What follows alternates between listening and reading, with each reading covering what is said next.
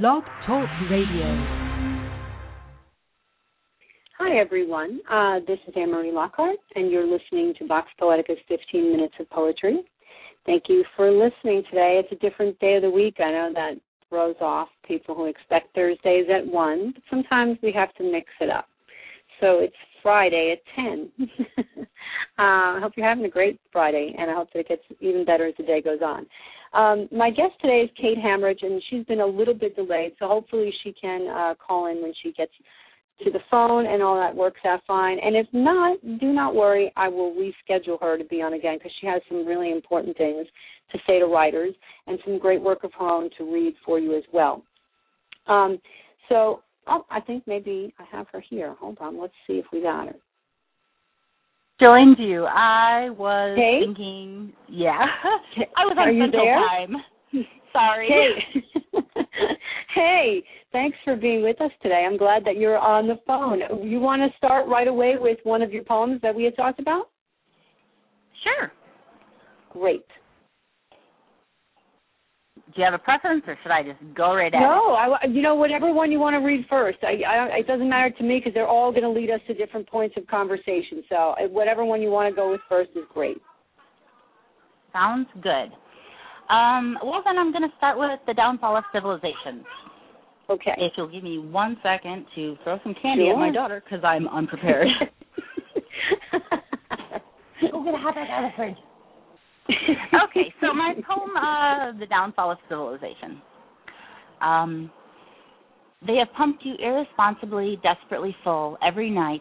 First, the 900 milligram dose of Seroquel, but the internet is honest. The safety of doses above 800 milligrams per day has not been evaluated in clinical trials. Then the doxepin, Valium, triliptol, temazepam, Ambien, Zyprexa, Luvox, mirtazapine, Latuda, chlorpromazine, Fanapt, methylphenid, and Vicodin. Like an elephant taking shaky, determined steps, despite the tranquilizer dart through his fragile skin, I am up all night with a body that has decided to mount a defense. The ulcer worsens, and they add Prilosec, Zantac, Maalox, Carafate to tell me there is nothing left to try, no more orange prescription bottles or cardboard sample packets stamped with warnings. You have poisoned your body with lies masquerading as hope. The savior they told me was right around the corner fell just out of reach. Your brain can't save you. Your heart leaps frantically against the jail of ribs, a panic attack, a seizure, a body turned inside out. The center cannot hold. So, I love that poem. It's one of the first ones of yours that I have read, and it's part of the collection that you sent, part of the Unbound Content publication for next year. I'm in my background as a medical editor, I love mixing science and art in cool ways, and you did a great job with those pharmaceutical names, by the way. That was excellent. Thanks. There was a little practice in there. It's hard. Those are hard, They don't come easy in spelling or speaking. I like the tone of that poem because it's very remote, it's medical, it's scientific, it's distant, but it's also underlying it. There is so much emotion in that poem. And the juxtaposition of those terms with what you're talking about, it just sharpens the contrast and makes it, I think, much more easily felt. When you wrote it, what were you thinking about in terms of craft? Oh, my goodness. Well, I actually wrote it right after my insomnia started. I had been up for 2 full days and nights, so I was pretty tired. And I was feeling a little afraid and lost, and I've always felt really controversially about medication, and 3 of the medications I take are experimental. So I was kind of at a point where I wasn't sure if medication was helping at all or just making things worse. And I like that, you've got the disclaimer information that we all hear all the time, as they're giving you something and then telling you it might kill you at the same time. That's something that you can't escape that reality as you're putting these things in your body, and it's a really stark vision that I think people can relate to. Have you performed that? Have you read that piece at readings or live or taped, video kind of thing yet, or is this the first time you're reading it like on the air for an audience? Well, it's the first time I'm reading it for a live audience, but I have a podcast, so I do record my poems, and I like it because I get to talk about the poem a little bit before I read it. Mhm. You want to give us a quick link where we can find the podcast so people can listen, or is that something we can find online if we Google you? Probably. I'm not sure. It's over at podbean.com, and my name is Sunshine Gypsy. Okay. Now, Kate, you write about a ton of different things. Like, you really go all over the map in terms of your subject matter, but it's always at the heart. It's always a personal piece. So you write about people that you know that they're a part of your life, that other people who hear your poems might know. Do you ever feel like you kind of need their permission to put their personas into your work? Have you ever had those kinds of conversations with people where you said, hey, do you mind if I write this about you? Well, basically when I started getting serious about my writing and I wanted to try getting published, share online and that kind of thing, I went to my mom and I asked her if she minded if I was totally honest, because that's just kind of poetry I write. And so I pretty much made a deal with the people around me that I could be completely radically honest in my poetry about myself, but I wouldn't share anybody else's secrets. Mm-hmm. It's not always an easy balance, is it? No, it can get really difficult. Well, and I mean, I've written poems to people I've been in romantic relationships with. I've written a lot of poems about Sophie, and she didn't give me permission, but I don't think she minds. I know that this is an issue that confronts a lot of writers. Almost every day someone deals with this and kind of wrestles it into place. And sometimes, your relationship with the argument changes over time. Have you ever had any like real negative response from something like that, or has it always been pretty positive? I really have had good luck. Mostly, and I write about a lot of really controversial topics, but most of the responses are actually pretty good. Every once in a while, somebody will get really offended and tell me that people have told me that I was irresponsible for sharing things online and posting them where anybody could read them. I had one woman write me and say, would you want your daughter reading this? I was like, well, no, she's 3.5. I don't want her reading any of my poems. I like the fact that people assume you hadn't thought that was something, your daughter would one day know about you and feel that your art was something that you'd want to shelter her from in the first place. But, I guess there are people. Things are scary, and even in an artistic form, people have a hard time. But maybe, for most of us, I think it makes things more approachable. It is certainly as a writer and oftentimes as a reader. All right, wait. We talked a little bit in other times about some of your influences. So tell us a bit. How did you get into poetry in the first place? Oh, man.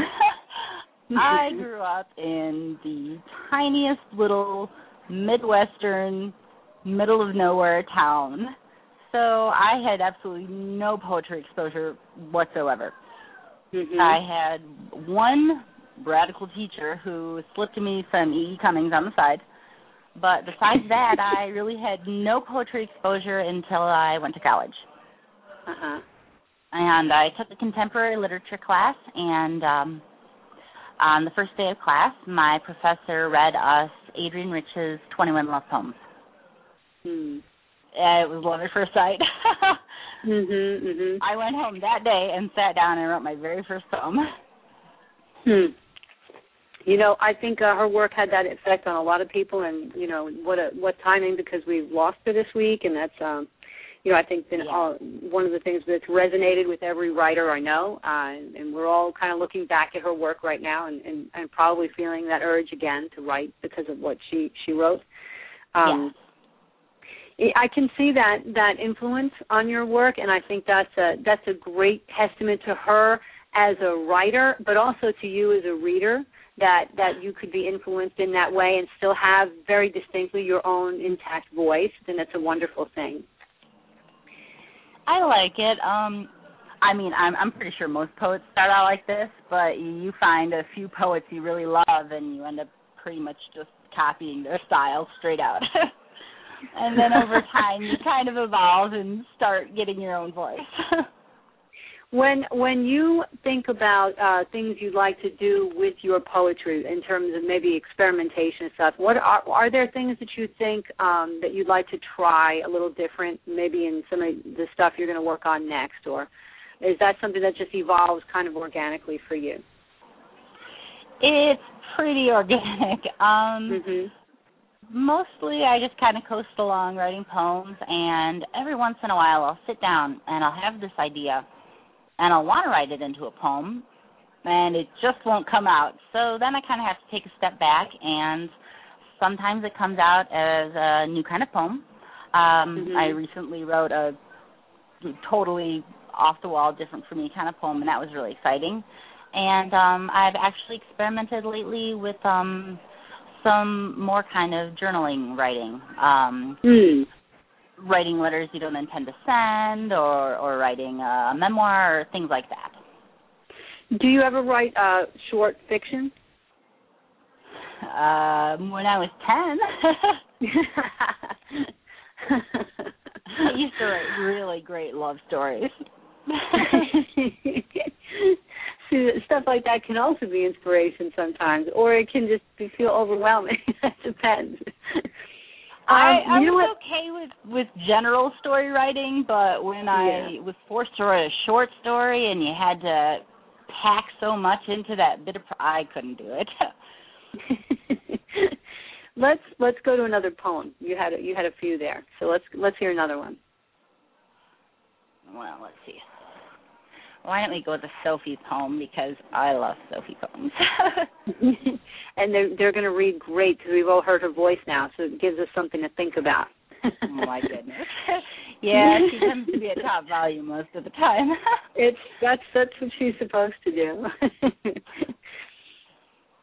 This is actually one of my favorite poems I wrote for her, and I wrote it a few months after she was born. Right after she was born, I had no desire to write poetry, so. And no energy. Yeah, pretty much. I love that. Yeah. Okay, so this is, she has taken up dancing. She thinks of suicide as a lost art. She wakes to write a poem. Her face is not listening to her, and it is smiling. She touches her daughter's sleeping limbs, feels love like a tidal wave, picks up a boulder, rises to greet it. It is May, and the tree outside her window is bare. She begins singing out loud. She speaks in French. She has never heard the words, but reading them from the page, they sound like birds taking flight. It's a beautiful poem. It's really lovely, and it's a great kind of. It sounds like to me when I hear it, I think about a respite in that crazy time of a newborn being integrated into your life. It's like a nice moment of peace. And trying to merge your previous existence with this whole new mother persona. It takes a lifetime, and I think that when you write something like that, you can see it happening. But even when you can't necessarily feel it in the day itself.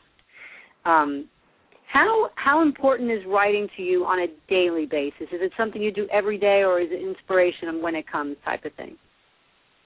When I first started writing, I was really inspired. I'd write tons of poems every day and on, and then I hit my first kind of writer's block, and I actually read a lot of books about writing. Most of them were poets writing about how they wrote, but the best book I read was actually Stephen King. he wrote a book called On Writing, and he talked about pretty much his method. And he said something that really made a difference to me, and that was you have to look at it like a responsibility, not a job exactly, but something you're committed to. And so you have to sit down every single day and write something. He said you can write a letter, you can write an email, write a poem, a story, whatever you want, even if you throw it away afterwards, but you have to set aside, preferably time every day, but, you know, when you have a small child, sometimes it's 4 times a week. And you just have to write. And I found that I didn't run into writer's block, really. I know a lot of people struggle with that. But for me, if I sit down and I don't even know what I want to write, so I just pick the first thing that comes to mind. Like the poem I just read, I was sitting in front of my computer staring tired and blankly at the screen, and it was May, and it was almost summer, and the tree outside my window had no leaves on it still. And so I was like, okay, I'm going to write a poem about that. And so much else comes out then. I think it's just waiting for a springboard a lot of times. I like that image a lot, actually. Yeah. Now, you have a collection that is coming out next year. So why don't you tell me a little bit about how you put that together, what made you think you had a work that should be published at that stage of the game, and what that process was like for you. It was actually a really big, complicated process for me. I've self-published 2 books, and the first one was pretty much me just tossing a bunch of poems on the page and being like, oh, I'm published.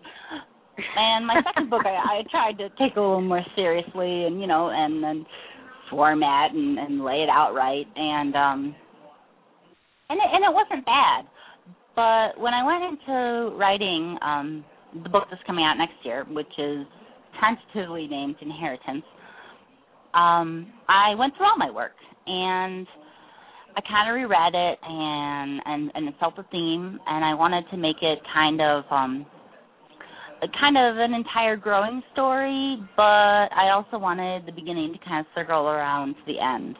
It kind of like, you know, the inheritance, generations circling around and the beginning coming back to the end, and so I started it with a few poems about my grandparents, and then I led into, you know, parents and my life and relationships, and then I ended it with Sophie, which is pretty much circling right back to the beginning. It's a nice progression, actually. Now, the other thing that I think everybody needs to hear from you, you kind of lead like a writing circle at DeviantArt, and you sent me links to a series that you wrote.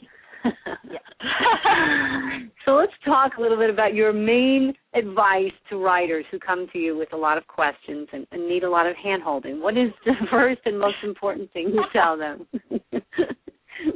The group I run is called Self-Publishing, and it's not about, you know, self-publishing a book and, you know, going on Amazon or CreateSpace or wherever you go. And it's more about just trying to get a poem or a story published in a magazine or a journal or online or just anywhere, and how to take that first step. So when I started it, I had tons of people every single day writing me saying, where do I start and how do I pick my poems and what do I do and blah, blah, blah. So finally I just wrote this series of blogs, and they're called How to Get the Balls to Send Your Work In. I love it. Now, it needs to be said, okay? It needs to be said. And the hardest thing to do is to do that for the first time. But after you do that, it gets a lot easier. And I think the advice is what's so crucial there, because without that first step, nothing else happens. And so, you can talk about wanting to do it forever, but until you do it, it doesn't matter. And I think when people hear that, it's a little bracing. And then if they actually do grow the set to do what they need to do, it all works better for them in the long run. But what did people say? What was their reaction to that first blog post? A lot of people, some people were actually offended, and a lot of people were just still nervous, and I think it takes a lot of hand-holding. I was really lucky. I had been writing for 2 years, and my mom sent me this article she found in the paper, and it was for a magazine for undergraduate poetry writers to submit their work for publication. And I hadn't even thought about it before, but, I was pretty confident, and I was like, okay, I'll just pick some poems and send them in, and I got published. So I kind of leaped that first hurdle. But years later, when I was talking to other people about it and trying to explain the steps, I realized how important a thing it was that my mother had sent it to me, and she had said, yes, you have poems worth publishing, and helped me figure out which ones were the most accessible, and kind of said, yeah, totally do it, and prepared me for it. I think most of my readers, and I have over 100 members in my group, really just, even after they read my blogs and they go through their poems and they pick them all out and they decide which places they're going to send them into, they still come to me and they say, but I'm not sure. And they just need somebody to hold their hand and take them over that first step. I think it's interesting that blog was a series, that wasn't a one-time statement, but a series that you wrote. And I also think reiteration with that message is crucial. Tell us a little bit about the first rejection that you got and how that went after the initial success. Well, back in the day, there wasn't all this online submissions and all that stuff, so Right. I would buy that big old poetry book, and oh my God, there's thousands and thousands of places that you can send your work into, and it's totally overwhelming. And you don't have the internet to go and read some of what kind of poems this place likes or any of that, So unless you have the money to go out and buy a bunch of magazines, you really don't know. So all my rejections took a really long time to get there, and they all arrived in the mail. And when I opened that first one, I didn't really know what to feel. I kind of froze. I was like, this is really horrible because I really wanted to get published, but then I was like, no, if real publishers know how to accept rejection and deal with it and learn from it. So I just kept telling myself that, every single day when I would pull the letter back out and reread it. And eventually I got a shoebox and I put a bunch of stickers and poems and crap all over it, and I made it my poetry rejection box. And I just started tucking all my rejection letters into the box.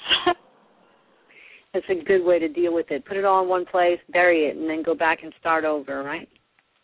Well, yeah, you can't throw it away because it's a huge part. I mean, people come to me and they say, you've had so many poems published, and you've been published in so many different places, and you're so lucky, and your work is so good. And I want to tell them, for the 20 poems that got accepted, there were 50 rejections.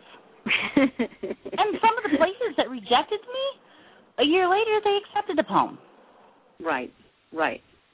That's, persistence really is key to the game. It totally is. You have to keep going back. It doesn't matter how many rejections you get. Change something, fix something, edit something, send something else, whatever the case may be. We're like totally out of time, but I want you to read one more poem and then give us the DeviantArt link as well so that people can find your group and read some of your stuff there.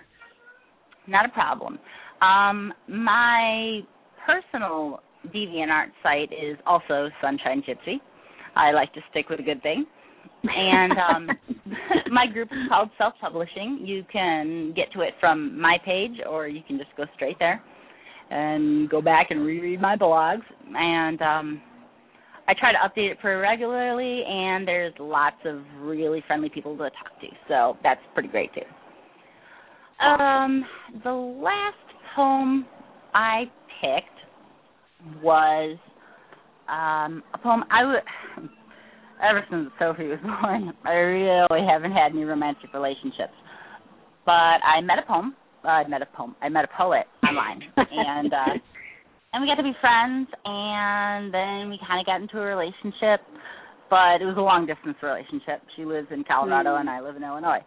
So the whole romance kind of fizzled in the end, and now we're just really good friends. But we had a lot of fun writing love poems back and forth to each other. So, and it gave me more experience in an area that I had no experience in. So many benefits you just didn't expect, huh? Exactly.